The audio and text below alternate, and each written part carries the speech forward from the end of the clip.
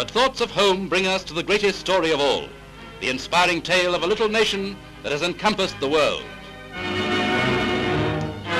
It begins in a tiny island off the west of Europe, under whose flag live today a quarter of the world's inhabitants. One of the smallest countries on the map is responsible for the mightiest commonwealth of nations in history.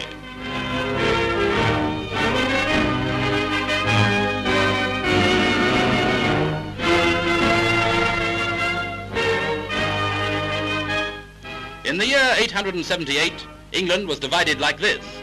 At Athelney and Somerset, King Alfred was in hiding, dreaming of empire.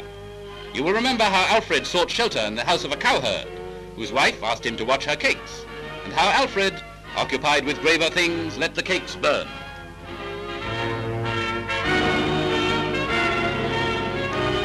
But it was then that the empire was born. The diagrams show how it expanded through the years, with more and more of France coming into the picture. But in 1360, we lost Normandy, Brittany, Anjou and Maine, leaving only the Channel Islands in 1558.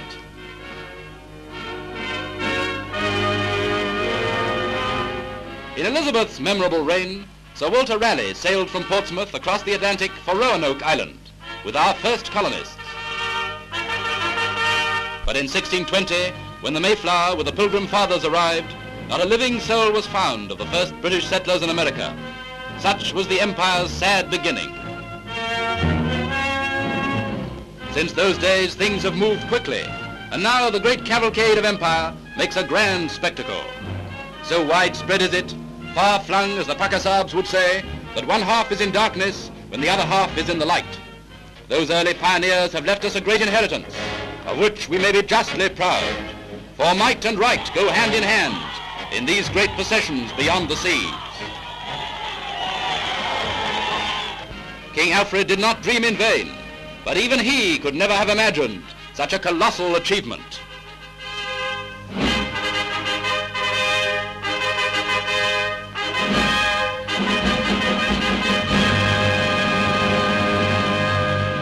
Hello, good evening and welcome to another episode of Straight Talking English. We are zipping through The Sign of Four by Arthur Conan Doyle, the second outing of Sherlock Holmes. And today's episode is focusing on the British Empire. My name is Catherine, I am as ever your host. And I am SDR8 Talk English on Twitter, straighttalkingenglish.com. And I still have a cold. I am recording this back to back with the last episode, so I really apologise if I'm even more nasal than usual. This is just really awkward, to be honest. I am most of the way through. It's with my editor at the moment, most of the way through the process of getting my Sign of Four context book written. So today's episode is going to be a little bit of a sneaky peek of that as well. So, a little bit of a disclaimer at the start, bit of a content warning. I am, as you guessed from the fact that this episode is about the Empire, going to be talking about the British Empire. I am white British, and I am not especially proud of a lot of the stuff which is mentioned in this episode, to say the least. There are quite a lot of mentions of massacres and people of colour being really unpleasantly treated, to say the least, by my countrymen. If at any point I'm using we, I mean quote-unquote the British of the 19th century, and I am sorry in advance if you find this really tough listening at the moment. Feel free, I will do content warnings before I say anything gross, but feel free to just skip some bits, because trust, researching this was absolutely vile. This book has been a slog. So, what is the British Empire? It is broadly something that started in Queen Elizabeth's reign, when England started to maintain colonies all over. The 19th century is where it picks up. So the Brits, basically it's what we call a chartered company. A company called the East India Company was set up by the Brits, and it was given a royal charter, which is like an endorsement from the crown. They went over to India to try and make money, and they sort of had their own armies. And then after a lot of stuff went wrong, the British government took over, and then we sort of ended up in charge of the whole of India, as a really simplified story. At one point, the British Army, the British Empire, was the largest to have ever existed. It covered 25% of the world's land surface. We are talking 412 million inhabitants, 23% of the world's population, and we're talking the empire on which the sun never sets. So some horrific things were done, as you would expect, with an empire. But that's it in statistics. Arthur Conan Doyle, from what we have guessed with him, kind of liked this.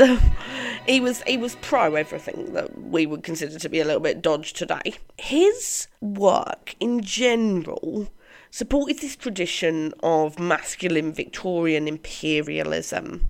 Generally, the idea was that Brits, through some kind of social Darwinism, were some kind of like chosen people. We had this like responsibility to rule the world because we were the best. Right, okay. And a lot of this came through like the new setup of public schools. So the idea of the gentleman, you're born to rule. You leave school knowing that you are going to rule the world. Doyle, however, kind of likes being a scholar at the same time as being like rugger, cricket, pip old chap, super sports. So even though he is pro-empire, he's a little bit uneasy with it. The other thing is, even though social Darwinism is horrifically and disgustingly racist, he does believe in it, but he is of Irish ancestry, which makes you officially the worst kind of white person. When these horrible 19th century racists do a hierarchy of people, the worst kind of white person is the Irish, which is awesome. It also became a little bit weirdly linked with missionary work. This idea that if you're an Anglican, it's your responsibility to go out and teach these poor people the ways of our church. Which again, Doyle didn't super have a problem with, but he was brought up Catholic, so he wasn't really that into it. The idea of it is whenever there's an imperial conflict, Holmes emerges as this guy who can just like reconcile everything. When there's a problem with an outsider, he jumps in. He is the ultimate Brit in the face of all this like uncertainty about empire. I'm going to be talking a little bit more about this next episode when I talk a bit more about fears. Scary things and fears. Where does the empire explicitly come up in the book? Well, the short answer is everywhere. It's everything. Let's take an easy one. Watson is a veteran of the Afghanistan wars. He says, I made no remark, however, but sat nursing my wounded leg. I had a Jezail bullet through some time before, and though it did not prevent me from walking, it ached wearily at every change of the weather. A Jezail is the sniper rifle that was used by Afghani troops in the First and Second Afghan War. We are assuming that Watson fought in the Second Afghan War, but because it's slightly nebulous when it's set, so it could be like Watson's an older man who served in the first one as a younger man. It kind of depends. I'm going to talk about both. Also, I mean, how horribly ironic is it that in the updated Sherlock, he's still an Afghan veteran, but it's the one now. I'm laughing because it's so horrible. In 1839, Brits are worried about Russia. Russia might be able to invade India and take away all the nice things we are getting from India, like tea and opium and curry. I don't really know, actually. Cloth and opium and all the nice things we like. Because they'd signed a treaty with the Persian Empire. Right. So Britain decides the best way to keep Russia out of Afghanistan is to support a puppet regime in Afghanistan.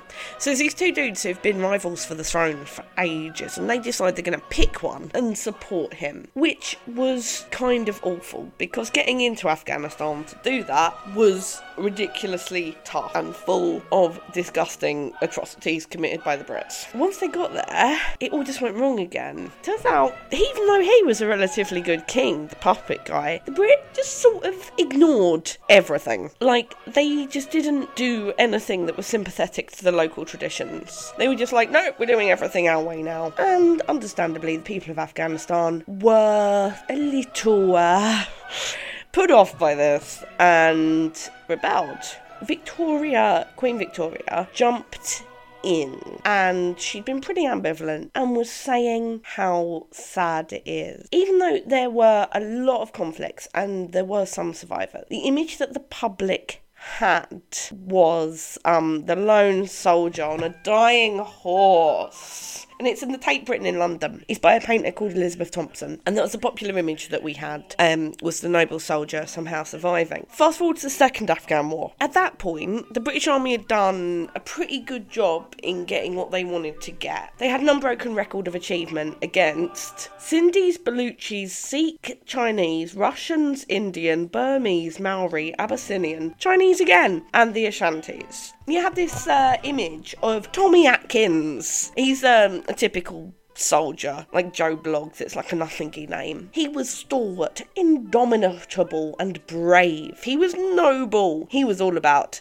civilization. Like, at that point, Britain pretty much got control of Afghanistan and just sort of wanted to prop up the borders. It was pretty awful. But one interesting link I made was there might have been a real veteran of the Second Afghan War who inspired Dr. Watson. This guy was called Surgeon Major Preston. He was shot in the right place in terms of like the right geographical location, and he did manage to survive just about. He rejoined the army and he might have met Conan Doyle while Conan Doyle was a GP, and this guy Preston was coming through Portsmouth on his way home. So it's entirely possible that he heard this story and Watson is based on this real guy, Preston. So let's talk a little bit about India as well.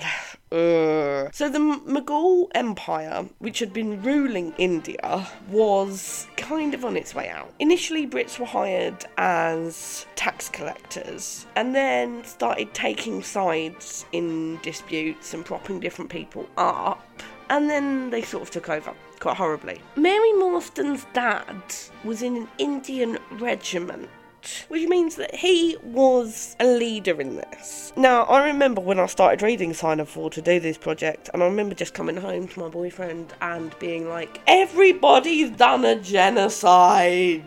Like, from my point of view now, Mary Morstan's dad was probably a war criminal, but we'll ignore that, because, that's even the worst genocide I'm going to talk about today. India and the empire is everything. India is everywhere around Doyle, and it's everywhere around the readers. You've got tea that you're drinking, sugar and tobacco. You're wearing Indian cloth. The names of your streets are something to do with India. You are possibly employed, somehow involved with the empire. Even Doyle, we can argue as a GP in Portsmouth, was employed by the empire because he mostly worked with troops that were home. Everything is linked to this idea of India as part of the empire. People kind of sort of just took it for granted. They didn't actually think about the nitty-gritty of it too much until 1857, that Jonathan Small in Sign of War describes like this. The whole country was up like a swarm of bees.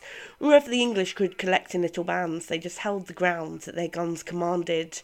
Everywhere else, they were helpless fugitives. It was a fight of the millions against the hundreds, and the cruelest part of it was that these men we'd fought against, foot, horse and gunners, were our own picked troops, whom we had taught and trained, handling our own weapons, blowing our own bugle calls. So, 1857, Britain is pretty well established. There, however, surprisingly enough, we were not treating our local troops very well, and there were just simply not enough Europeans to take over the whole thing without the assistance of local people. Housing and pay was incredibly poor, job prospects were incredibly poor, the uniform was completely impractical, and it absolutely was handled by the higher caste people, so the whole system became basically a microcosm of the problems that were already existent in society. Everything was dull, kind of boring, and then one day, the British decided to update their weapons, going from an old styly rifle where you tip gunpowder in the end, to like one with shotgun cartridges. But you had to get off the wrapping of the shotgun cartridge. So the idea was that you bit it off, then to open it up, then stuffed it in the end of your rifle. But for it to go in the rifle, it needed some kind of lubrication. So they used animal fat, either like beef or pork is forbidden to many different religious groups. And that was the bit where it all went wrong. And these regiments that had been trained by the Brits to work for them were like, nah, we've had enough of this. And uprisings were coming across everywhere. This is where we start getting the descriptions of local people, of Indian people, being satanic and evil. Yeah, this is reflected in the description that Small gives of the Indian Mutiny, and this is kind of where it comes from. So despite it being a physical attack on people, it was presented in the media in London as being an attack on everything that Britain stood for. So you attack a train, it means it's an attack against like the idea of modern transport. British papers painted it this way, and this was the bit where people started to wake up in terms of, oh, this is what's out there. 57 is where we stop seeing the empire as being like an abstract concept, and it becomes real. And it becomes scary. No one can be indifferent. It's updated incredibly quickly. We're talking real time, give or take. A couple of weeks behind real time, but dispatches are coming in day by day, SSN. And this event is emerging like a serial novel. Horribly. Apparently this is the point at which many individuals started using the N-word for Indian, and appeared very, very, very regularly. Oh god, it's the whole thing is, you read it one way through the eyes of modern historians, and then you read it a different way through contemporary accounts, and it is just the biggest cognitive dissonance. Like, honestly, read about this for yourselves. One thing you maybe don't want to read about, and I'm going to be honest about this is where it gets really, really vile, is when we talk about the Andaman Islands. So the Andaman Islands was a prison colony set up, well, the Andaman Islands were a set of islands, but a prison colony was set up there by the Brits for prisoners of the Raj, whether you were a British soldier who did something wrong, whether you were a local guy who did something wrong. This was the prison that they had. Mary Morstan dad was the superintendent of this penal colony. What happened on the Andaman Islands is widely considered to be a literal genocide, as the people who lived on the Andaman Islands were decimated. Mary Morstan's dad is just an awful person. He perpetuated a genocide, and this is just sort of ignored in the book because it just sort of, it plays into these other sort of imperial heroism narratives. And it wouldn't have seemed that exceptional because a lot of people would have had relatives in the forces. And if you'd have asked them, they probably would have done some terrible things. I don't like to make sweeping generalisations, and I'm referring to something specific when I say that. So my great uncle does family tree. He's really into it since he retired. And he asked me to check some history on some of the dates he found. And we worked out, well, I worked out and I had to tell my great uncle that one of my relatives was a squaddie during a massacre that took place in China. There's no distinct proof that he did a massacre. There's just documents saying that he was in the right place at the right time. And I kind of... I mean, I'm touch wood, I hope he was having a sick day or something. But that's something I've had to reconcile within myself. And that's a very modern reaction, not to take these things for granted. That in itself is not seen as something appalling. It's kind of a paternalistic, it's kind of a respectable role. What is really, really awful, and I found this from a Guardian article, which is quite easy to find, is there are people alive today who were at this penal colony. They are very, very old men, were interviewed by the Guardian. This prison was open until the 1930s, and the descriptions of torture are horribly graphic. If you really want to read about the experience of being in this prison environment where Small was held, where Morstan and Sholto's parents worked. You can do that, but it was the most harrowing reading. That said, the contemporary writing on it makes it seem kind of nice. It is an industrious, self-supporting, and for the most part peaceable population, where good order and a quiet demeanour are enforced by stringent discipline, although the inherent evil nature of so many criminals cannot be invariably held in check. And ghastly occurrences have from time to time been recorded in almost every nook and corner of Port Blair, the headquarters of the penal settlement. Yeah, people are like, it's fine! It's fine! It's not fine. Let's talk about the Agra treasure, though. It is a collection of gems. 143 diamonds of the first water, including one which has been called, I believe, the Great Mogul, and said to have been the second largest stone in existence. Then there were 97 very fine emeralds, 170 rubies, some of which, however, were small. There were 40 carbuncles, 210 sapphires, 61 agates, and a great quantity of beryls, onyxes, cat's eyes, turquoises, and other stones, the very names of which I did not know at the time, though I have become more familiar with them since. Besides this, there were nearly 300 very fine pearls, 12 of which were set in a gold coronet. Yeah, this is a real thing. I mean, I don't know if you've heard much about the Elgin Marbles dispute with the British Museum, in which these incredibly stunning white sculpture plaques were stolen from the Parthenon and are now presented at the British Museum. And it's somewhat of a conflict with Greece, because they'd sort of like them back. And if you ever go to the Parthenon Museum in Athens, they are so passive-aggressive.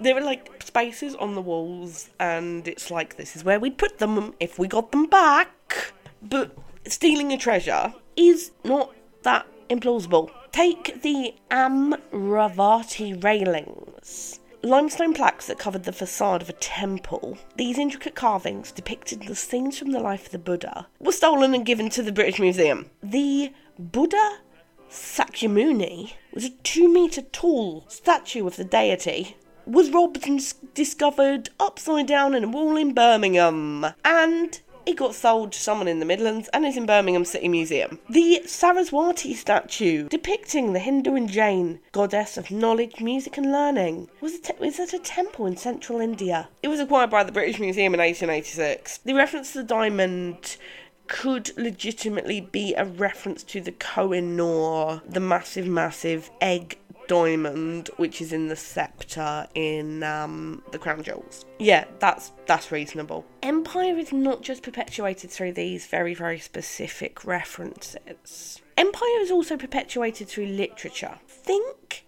about other contemporaries of A.C. Doyle. You've got Rudyard Kipling, he of the Jungle Book fame, who is considered somewhat dodgy by current standards of political correctness. You have people like Rider Haggard. You have these very dramatic serials where, you know, there is a lone explorer and he's saving things. Think Indiana Jones style, but a little bit earlier, because Indiana Jones is like 40s, or supposed to be.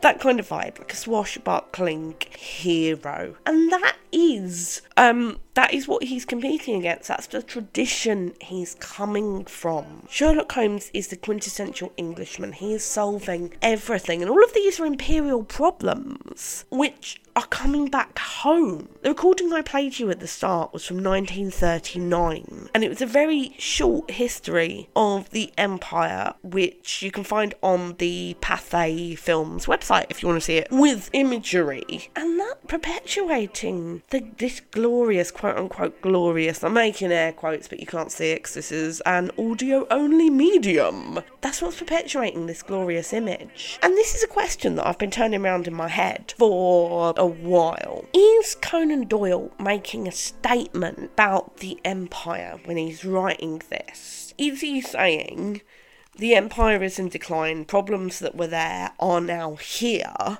and the reliable Holmes will save the day? Or is he just reflecting things that are going on already? So he's not making a deliberate statement, he's just writing what he knows. And what he knows is a Britain that is at the centre of a concept of a wider Britain, which is the Empire. And honestly, I wish I had an answer to this, because I'm flip-flopping back between the two. Is he creating his own image of Empire to share with us? Or is he just reflecting the images that he sees? I don't know. Answers on a postcard, please. I'm not giving you my address, but just write Catherine, South London, SC, and I'm sure it will reach me. Well, thank you very much for listening. SDR8 Talk English on Twitter, straighttalkingenglish.com. I am as ever Catherine, and next week we were going to be talking about fears and scary things. Thank you very much for listening.